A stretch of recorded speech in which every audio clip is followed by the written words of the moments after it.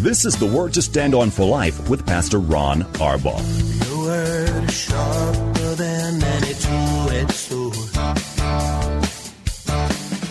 and it cuts deep into my heart. The Word to Stand On for Life is a radio ministry of Calvary Chapel in San Antonio. A live call-in show here to help you answer your questions about the Bible and how to apply the Word to your daily life. For more information on Calvary Chapel, visit our website, calvarysa.com. Get your Bible questions ready and call in now to 210-340-9585. It's The Word to Stand On for Life with Pastor Ron Arbaugh. I need the word to stand on. Keep us down in a solid ground. Word to stand on. Welcome to the show. It's the Wednesday edition of The Word to Stand On for Life. I'm Pastor Ron Arbaugh from Calvary Chapel in San Antonio, Texas.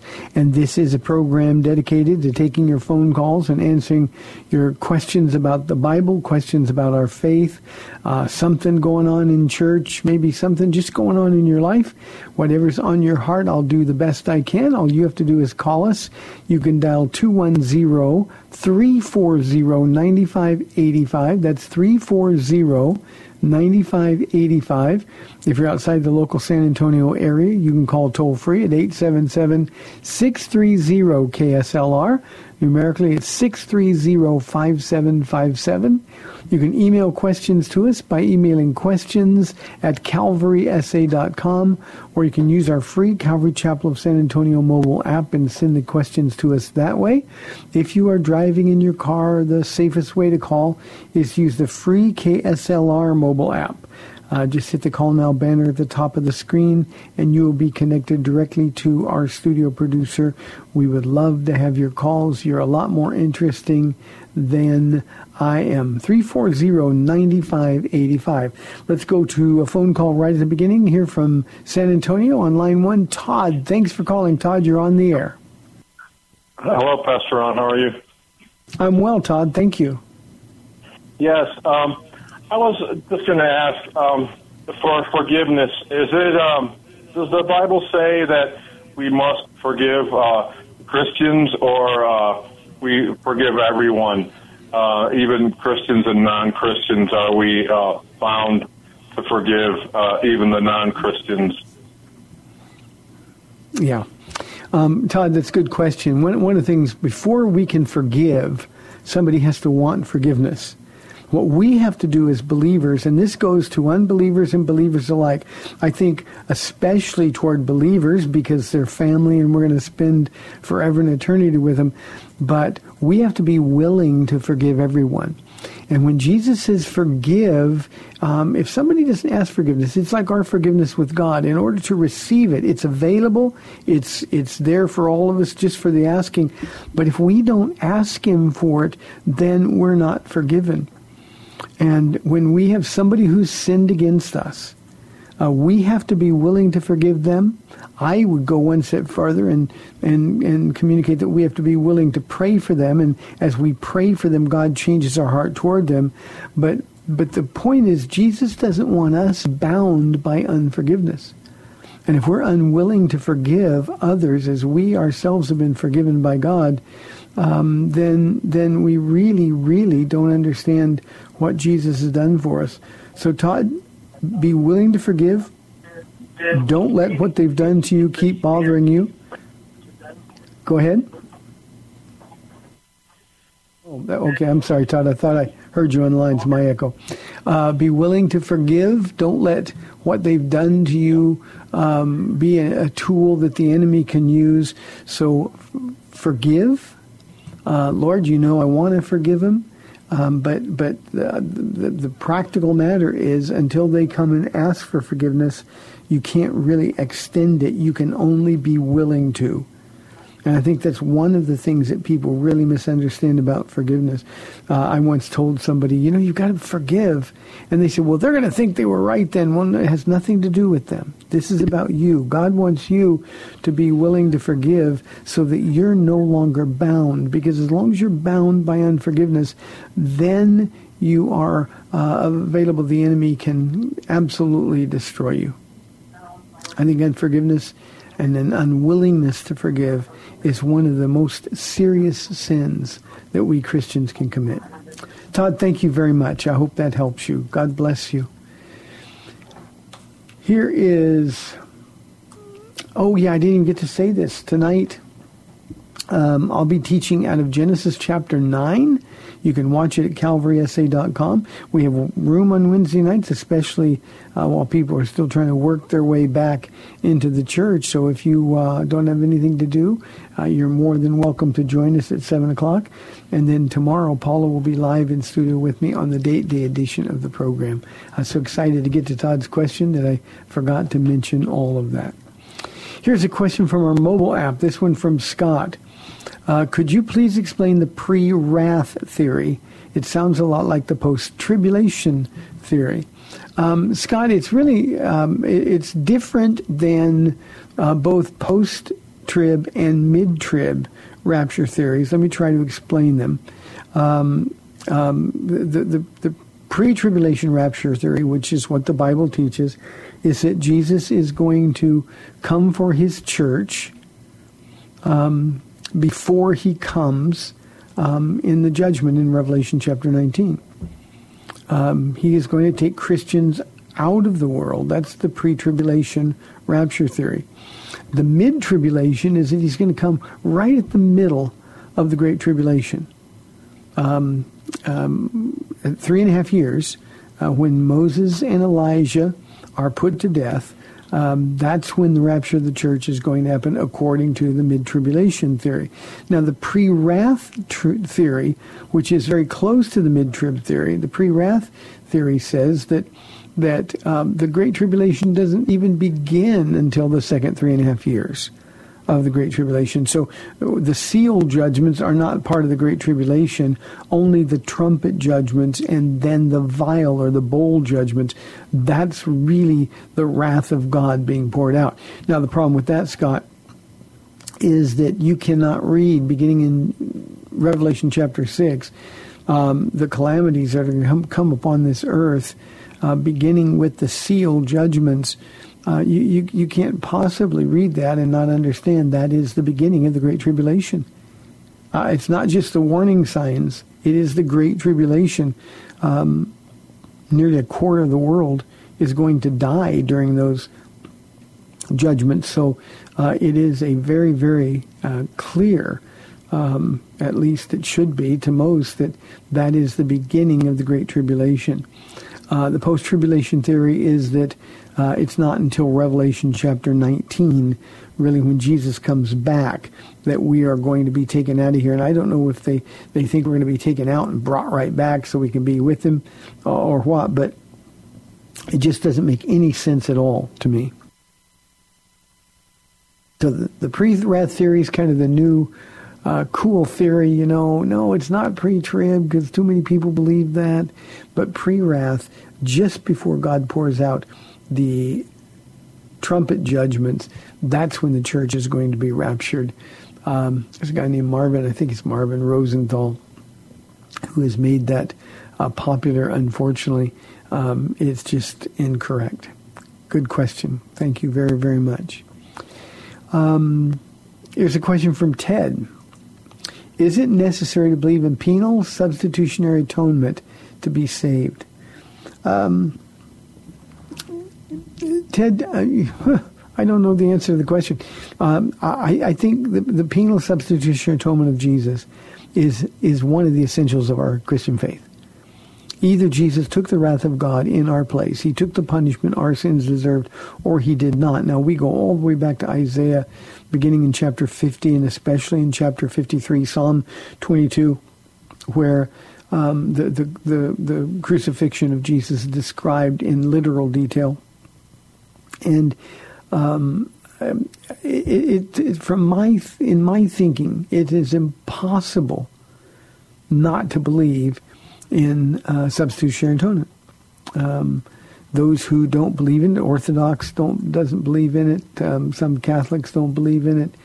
There's churches with kind of just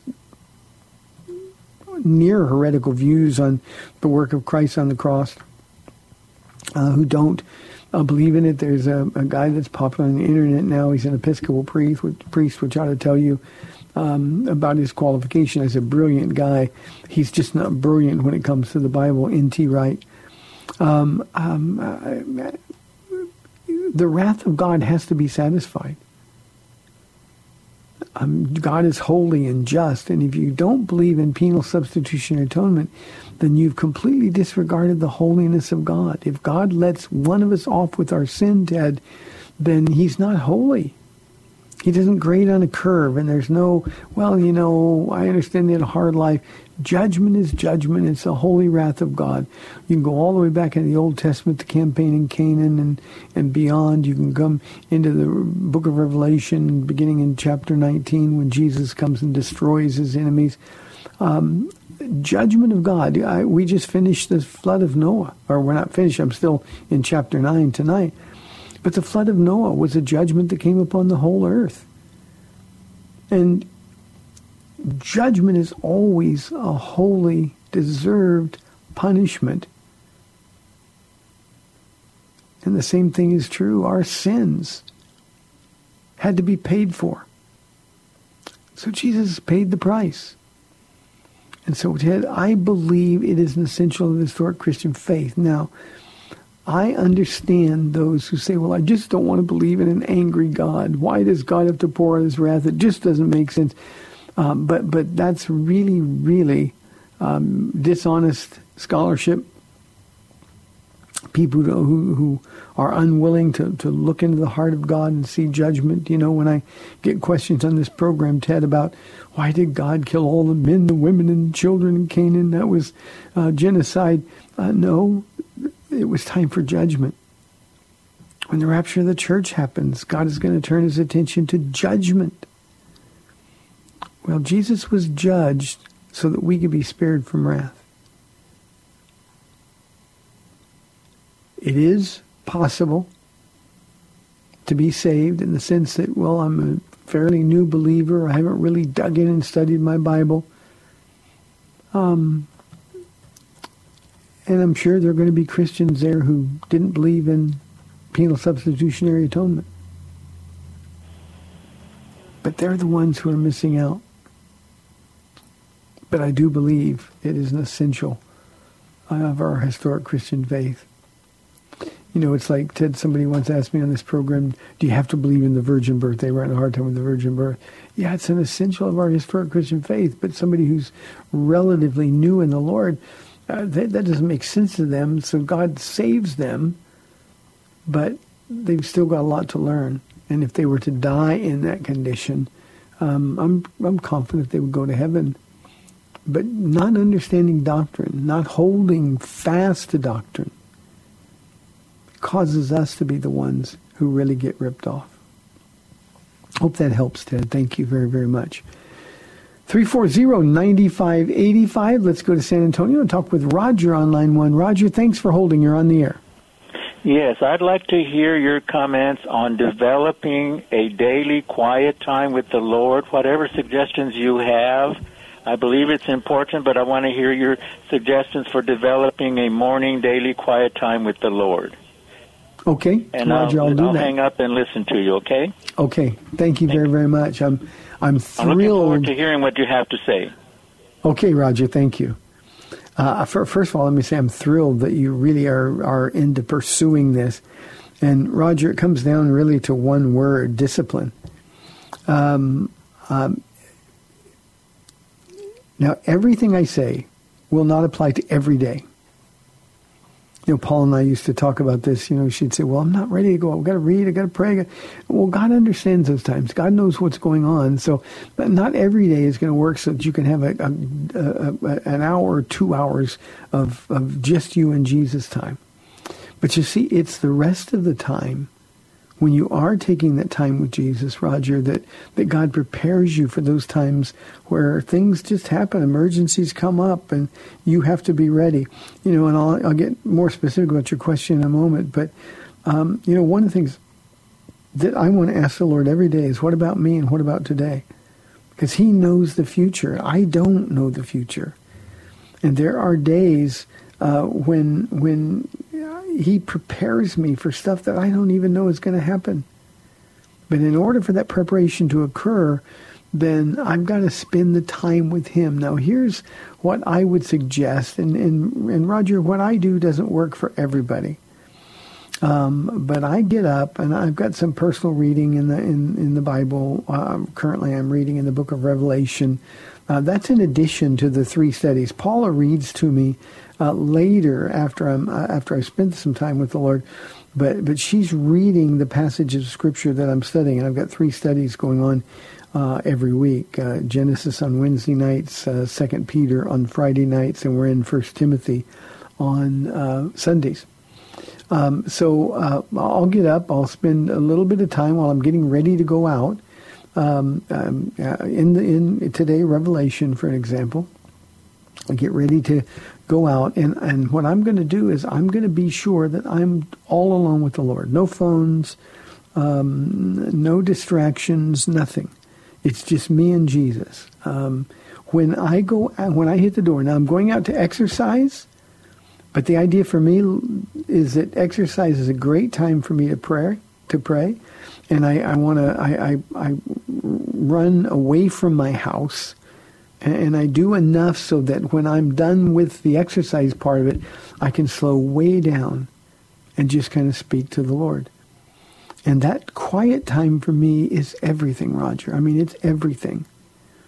25 years I've been here at Calvary Chapel in Texas, and I wouldn't have survived without that time. So for me, no phones, no distractions. Now, if I see people on the streets, and I do all the time, I'll stop and say hello to them, and occasionally we'll have a few moments to talk. But even then, I'm talking with Jesus. I'm praying for the people as I'm talking to them. I'm practicing the presence of the Lord. You've heard me on this program, Roger, say, just be with Jesus. I say it over and over and over. And I want to be with the Lord. And sometimes he has things to share with me. I'll tell you, a couple of days ago, I think it was Monday, the Lord's not been super chatty. We're just walking by faith. I'm out praying, and I'm talking to him, and I'm listening for him. But sometimes he's just not very chatty. Well, on Monday, he had something that was monumentally important to share with me. Monumentally important. And if I wasn't out there alone with him, I wouldn't have heard that. So it's discipline. You got to go to bed earlier. You got to get up earlier. One other thing that I would suggest, Roger, that I think is critical is doing it in the morning. In Isaiah 50, Jesus said that his Father awakens him morning by morning and gives him the ear of the instructed. So I think it's morning. I know mornings are hectic for a lot of people, but it's something you got to do. Now, for me then, Roger, after I'm out alone with the Lord, that's when I'll spend most of the time, Paula, reading to me in the Word. And then I go about my day, I'm working. But even then, I'm talking to him. I'm aware of his presence. I'm asking questions. I'm asking for opportunities to share wherever it is and whatever it is I'm doing. I want to be sure that I'm with him.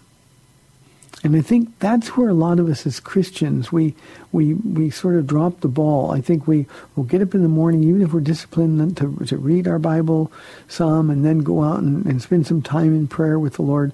And for me, it doesn't work to be in a room all by myself praying. My mind just goes too crazy.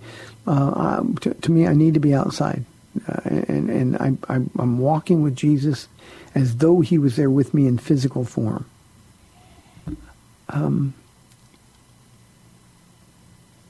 But after that, I know he's with me all day.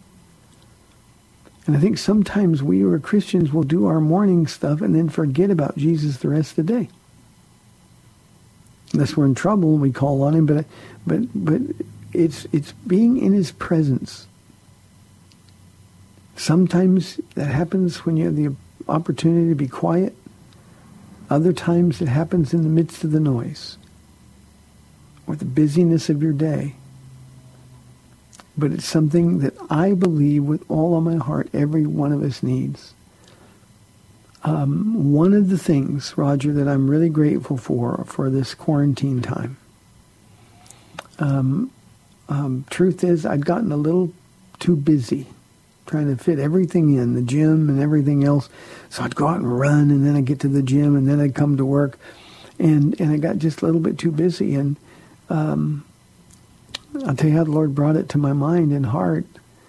We were out on that first day of quarantine, and I'm out exercising and spending some time with him, and he stopped me cold in my tracks. And he said, "Thank you. When we miss these times, I'm sad." He spoke that to my heart, Roger. And the truth is, I was the one who was the sad one because I didn't really pay enough attention. So this has been a really, really good time for me these last 8 weeks or so.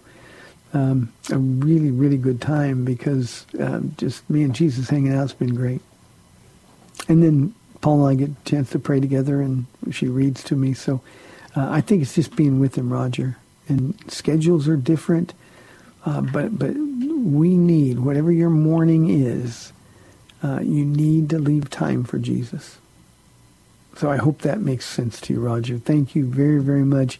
And Roger, I'm going to remember to pray for you in your quiet time with the Lord. It is the single most valuable thing about my walk with Jesus, that time in the morning when it's just him and me by ourselves. Thank you for the call. 340-9585 for your live calls and questions. We're inside about 3 minutes or so for this half of the program. Damon says, the issue of eternal security confuses me. People say you can lose your salvation, but if all our sins are paid for already, how can we lose our salvation? Damon, I'm with you. The issue of eternal security should be the least confusing thing that we ever have to deal with.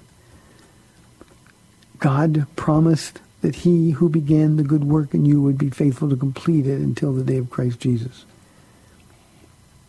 We're told that he is the author, the beginner, and the finisher of our faith. It doesn't say that he began it, but we have to finish it. And the whole idea, when Ephesians 1 says that he's given us his Spirit as a deposit, guaranteeing our inheritance in heaven, it's God who's making the guarantee. Tonight in Genesis chapter 9, we'll be talking about an unconditional covenant that God made with Noah regarding the rainbow. An unconditional covenant. Noah didn't have to do anything. Well, in the same way, Damon, we don't have to do anything. When Jesus said on the cross, it's finished, it means our sins were paid for. And as long as we're born-again believers, then we're going to get to heaven. Now, the problem we have is because we pay more attention to what people say than how they live. And we've got lots of examples where people appear to be Christians, just like Judas appeared to be a follower of Jesus. He never was. People say they're Christians. Maybe for a while they produce fruit and they get really excited about God, but then they fade away. Some of those people end up denying God. And we wonder, well, did they lose their salvation? Did they give it away? The answer to the question, Damon, and this is the issue that we never want to have to deal with, they never had it in the first place. In the parable of the sower, the foundation parable, of all the parables Jesus told us, we have to understand that if we're going to understand any of them, Jesus himself gives us the definitions. And he says every time seed is sown, that's the seed is the word of God, we're to scatter it everywhere we go, it's going to fall on different types of soil. In our case, different types of hearts. And some receive it at once with joy, but because it has no root, the sun scorches out and it fades away. Others will last a little while, but then the cares, the worries of this world choke it out, making it unfruitful. Well, a lot of unfruitful seed has fallen on hard hearts. And they get excited, they get emotional, They'll cry. They'll appear to be praising God. And we think that makes them a true believer. But remember, God knows the heart. Galatians 6 says, God will not be mocked. He knows those who are his. He also knows those who are not his. We don't know it, but he does. So, Damon, it shouldn't confuse anybody. If you're really saved, you're always saved. But if you're a little insecure about your salvation, you need to make sure you really are. Hope that makes sense. Damon, good question. Well, we've got 30 minutes left in our Wednesday program, 340-9585 for your live calls and questions, or toll-free 877-630-KSLR. This is the Word to Stand Up for Life. We'll be back in 2.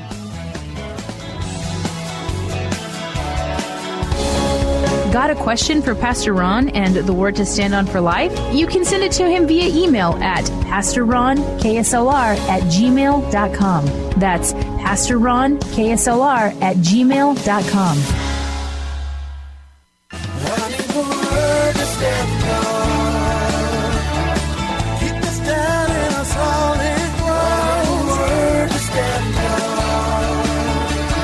Welcome back to the Word to Stand On for Life. We're taking your calls at 340-9585 or toll-free 877-630-KSLR.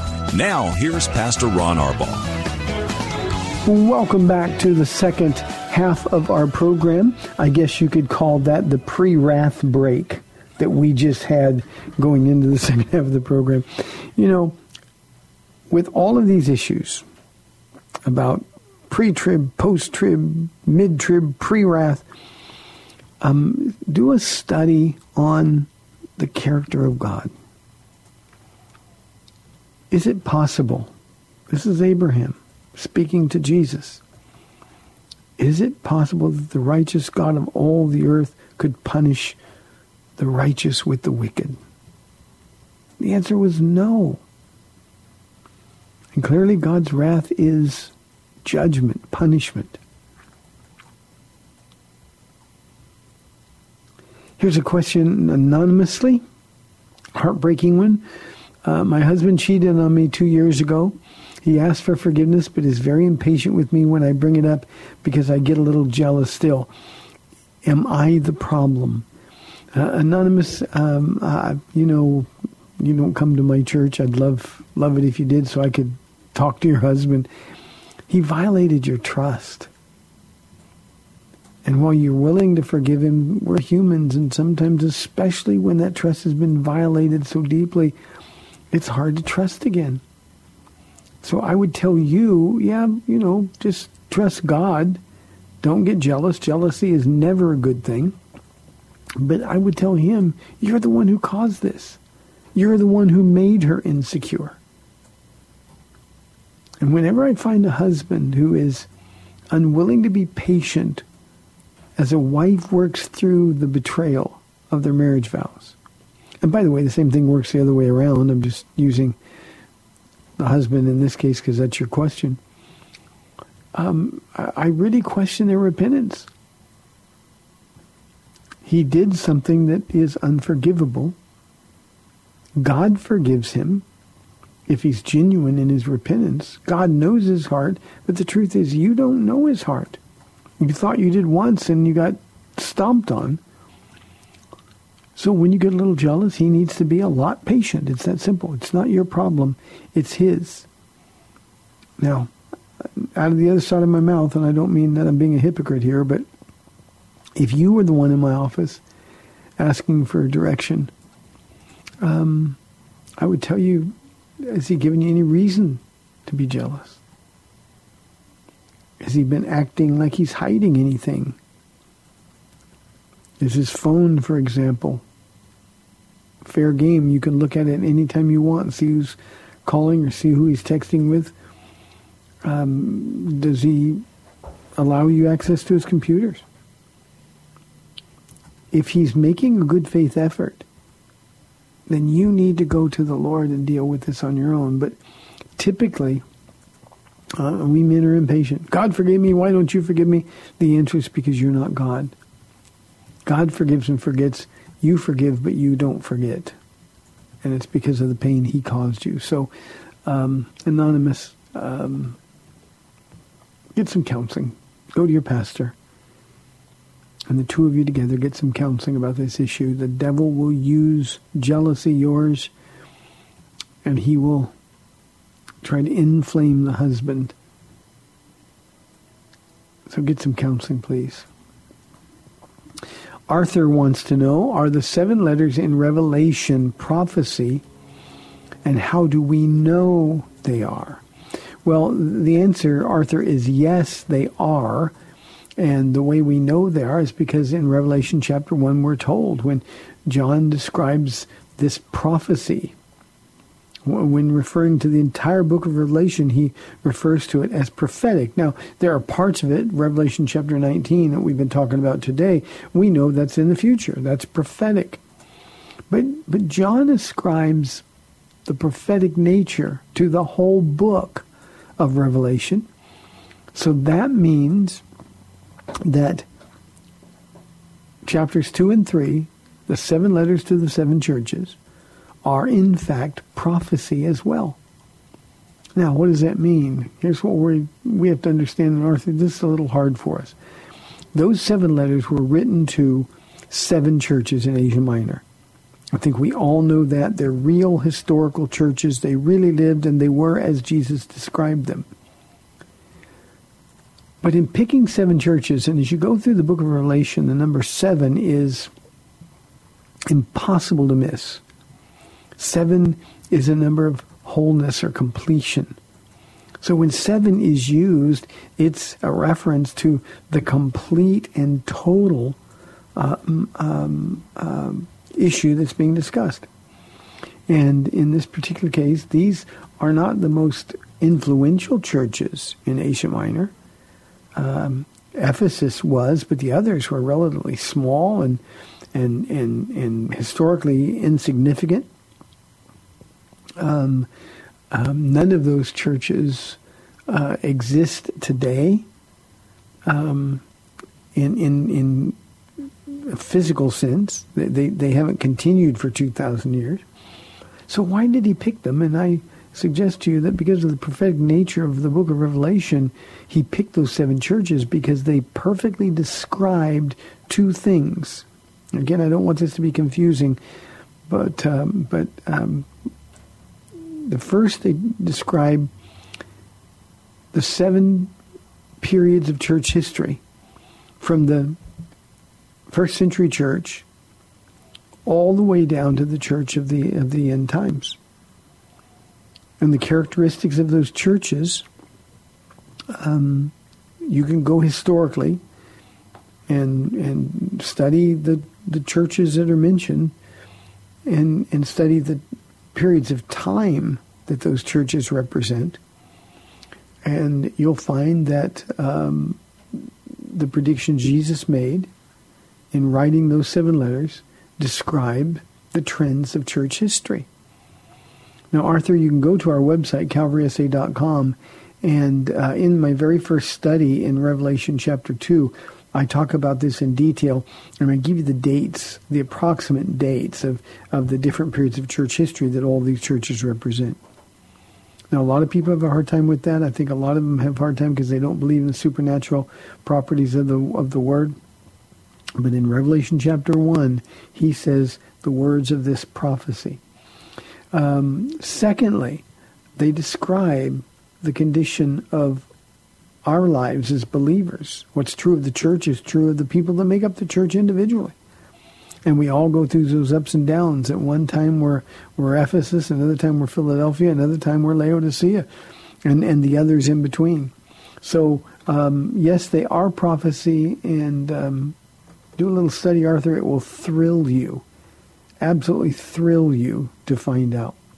Thanks a lot. Appreciate it. Let's go to San Antonio and talk with Jeff on line 1. Jeff, thanks for calling. You're on the air. Pastor Ron, it's Jeff of Jeff and Veronica. How you doing? Jeff, I'm so much better now that you called. We've been praying for you and praying that you're doing well. Thank you. It was 2 months ago today that we were in Mexico for the last time before they closed the bridges a couple days later. And frankly, we've just been worn out because we're just doing everything we can to gather food items and donations, and we have some inroads with like the food bank. So we've been locally distributing to about 50 families every week. Oh, bless your heart. Doing that, just doing that, like 4 of us. And then we have a coordinator over in Mexico in Piedras Negras we've been helping 10 pastors over there, their families, because most of them, are bivocational and they've lost their jobs and their churches can't pay them what they were paying them. So they're really struggling. So we're trying to help keep them afloat. And we have a pastor we're helping in Western Kenya right now. So we've been, putting our feet on the ground, and I think we've been working harder the past couple months than we have in the past couple years. It feels like. Good for you. He's coming back soon, Jeff. Keep working. Yeah, that's right. Amen. Well, I just wanted you to know I certainly haven't forgotten about you, and my schedule has just been really weird, and I haven't been able to call. But you and Paula and everyone there at Calvary are really in my heart, and especially at this time, especially seeing you preaching to an empty room, it's just really, really weird. Still. You think it was weird for you. Imagine what it was like for me. But actually, we had so many online views. I mean, crazy numbers of online views. And while nobody wants it to stay that way, and we've got people now coming back for in-person church, the crowds are coming back slowly. But I preached to more people online during those times when people weren't permitted to come back in. Probably than I ever do on a particular Wednesday, Friday, or Sunday. So God's always at work. We can see His hand in the background. Hey, can I ask you something, Jeff? Yes, please. How is the quarantine affecting the churches in Mexico? Are they, like everybody else, are they shut down and people slow to come back, or are they even able to come back yet? At this point, as of today, I don't know what has changed at our hometown there, but yes, same thing. They're not preaching live. They're preaching online, doing live stream. They're allowing worship teams to come together, like if they're less than 10. So they're doing, recording their, worship and broadcasting that separately. And depending on the pastor, if he wants to do something in his study. But our pastor friends are actually recording, in their sanctuaries, and some are live streaming and some are just uploading. But it's pretty much the same.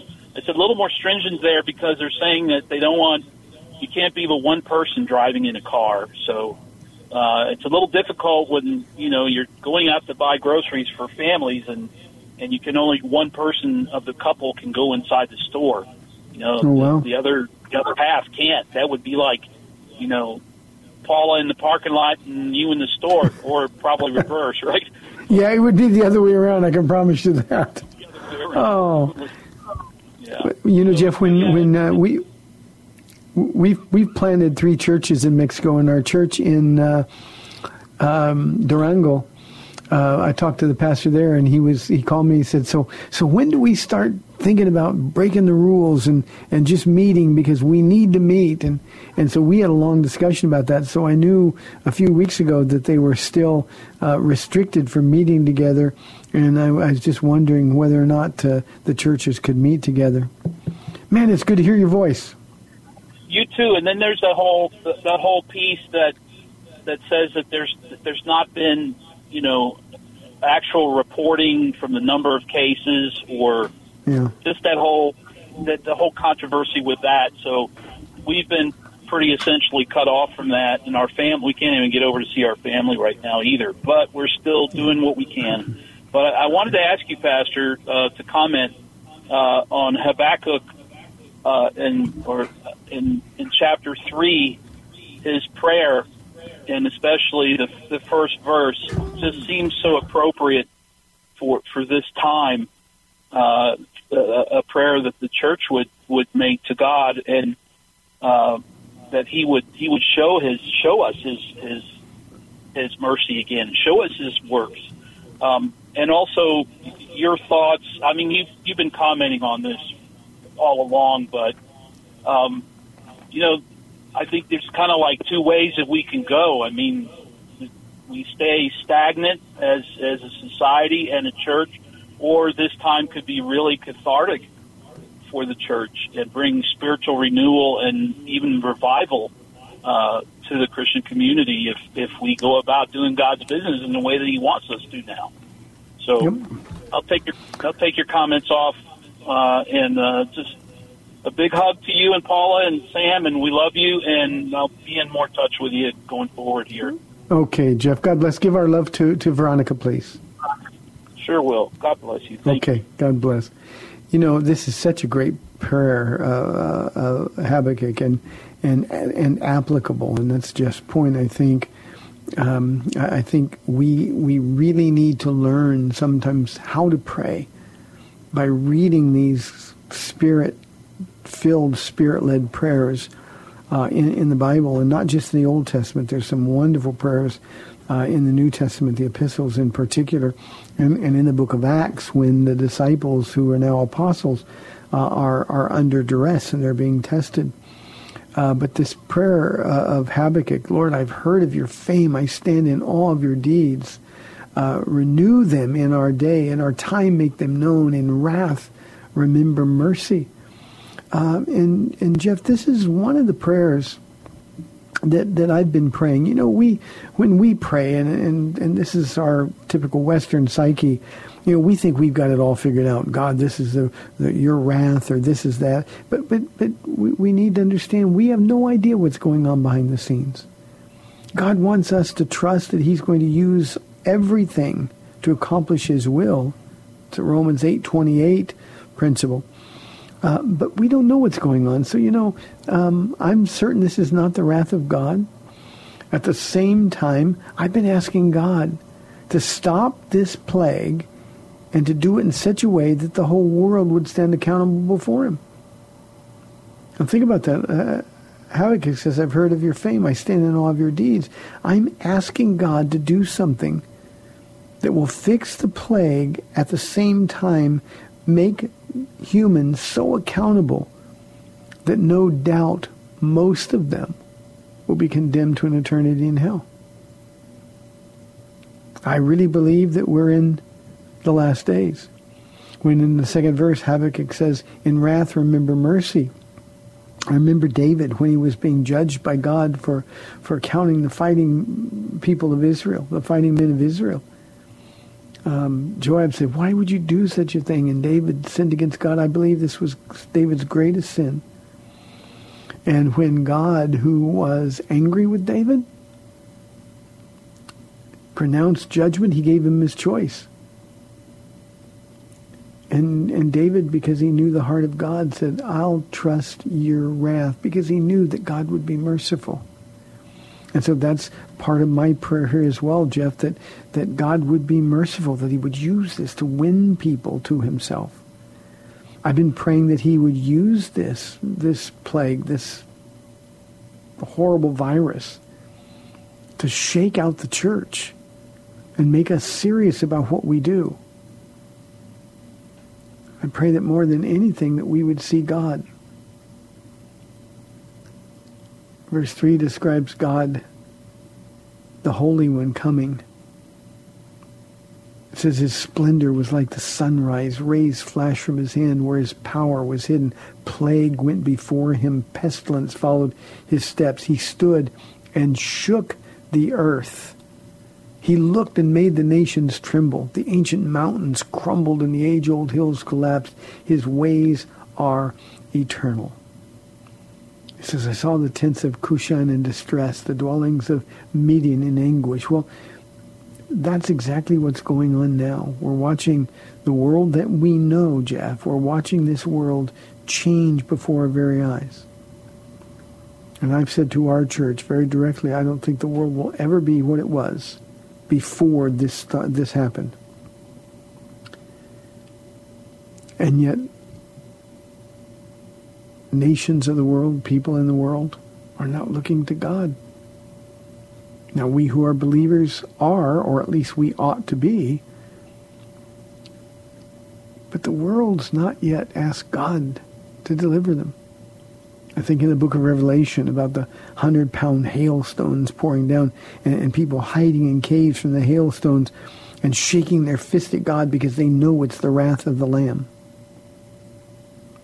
But they won't repent. And the same thing is true of the world that we live in. And I think as Christians, we need to be ready for a world that's not only different than what we were used to, but a world that's a lot less comfortable. A world that we're going to need to be with Jesus every minute of every day. It won't be an option. It'll be a necessity. A world where we're going to face persecution. Sort of off the subject, but on, Jeff, I was given a link today to a pastor that I've known long before I was saved. And he was holding a press conference in the Inland Empire in Southern California. And the press conference had representatives of probably 40 churches. And the press conference was beseeching the governor of California to let them open the churches. And there are some of the churches, there were 3 churches represented that were churches of more than 20,000 people. And they said, in our talks with the governor and his representatives, they will keep feeding the poor, keep doing this. They've been doing that. So they're essential for that, but they're not essential in terms of being able to meet together. And they kept using the term that the church is being set aside by the governor, and he's devaluing what the church does. There's never been a time in our lifetime, and I'm pretty old, Jeff, there's never been a time when what we do is more essential than it is right now. And the church needs to be out there sharing Jesus. The church needs to be out there doing what we do in terms of our ministry, what you're doing in Mexico. But the church needs to meet as well and minister to the believers who are hurting, encouraging those who will be encouraged. I think Habakkuk had it nailed pretty well. Great question, Jeff. Even better to hear your voice again. God bless you. Here is a question from Carolyn. Carolyn says, Pastor Ron, which study Bible do you recommend? There are so many. Carolyn, you're not going to like my answer. I don't recommend a study Bible at all. At all. Find a reference Bible that has nothing but Bible in it. The problem with study Bibles is that we spend too little time on the part that God wrote and too much time listening to some man's interpretation of what God wrote. And what we got to do is learn to hear the Holy Spirit. Ask Him to open our understanding, to open our hearts to receive. And I think we're looking for shortcuts. You know, when I was in high school and college, I had so much going on, and you know, there were times when they give you books to read, and I didn't want to read the books. They didn't interest me, and so I'd go get Cliff Notes. And I think study Bibles are like Cliff Notes. And I just think we need, Carolyn, to wrestle with the Scriptures. We need to wrestle with doctrinal issues, and we need to study them from the perspective of the Word of God rather than through somebody else's perspective about the Word of God. So I don't recommend a study Bible at all. Now, Carolyn, if I was going to recommend one or two, I'll give you two. The first would be the Schofield Study Bible. And the reason I recommend that, and by the way, I loved it. There's very few notes. It's not a whole lot of study. It's mostly Bible. But the C.I. Schofield Study Bible is a good one. It's the one that I sort of weaned myself on as a new believer. The other one would be, and just because I have so much respect for this man, I've not seen the Bible myself, but Tony Evans, Dr. Tony Evans, has a new study Bible that's out, and I just believe he is a man of godly character, and he studies, he's doctrinally sound. So that's a good one.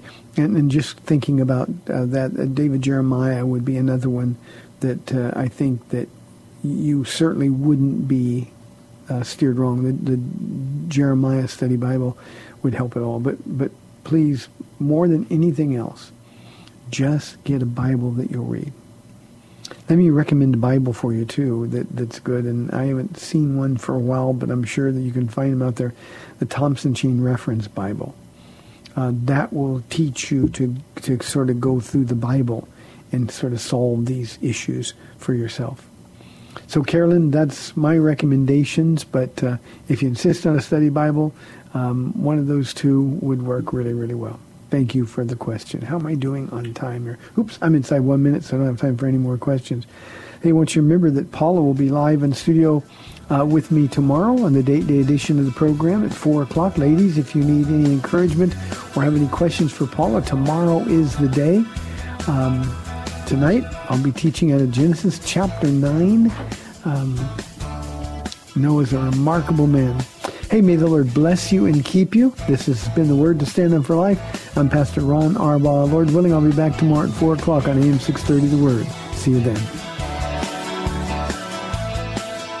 Thanks for spending this time with Calvary Chapel's The Word to Stand On for Life with Pastor Ron Arbaugh.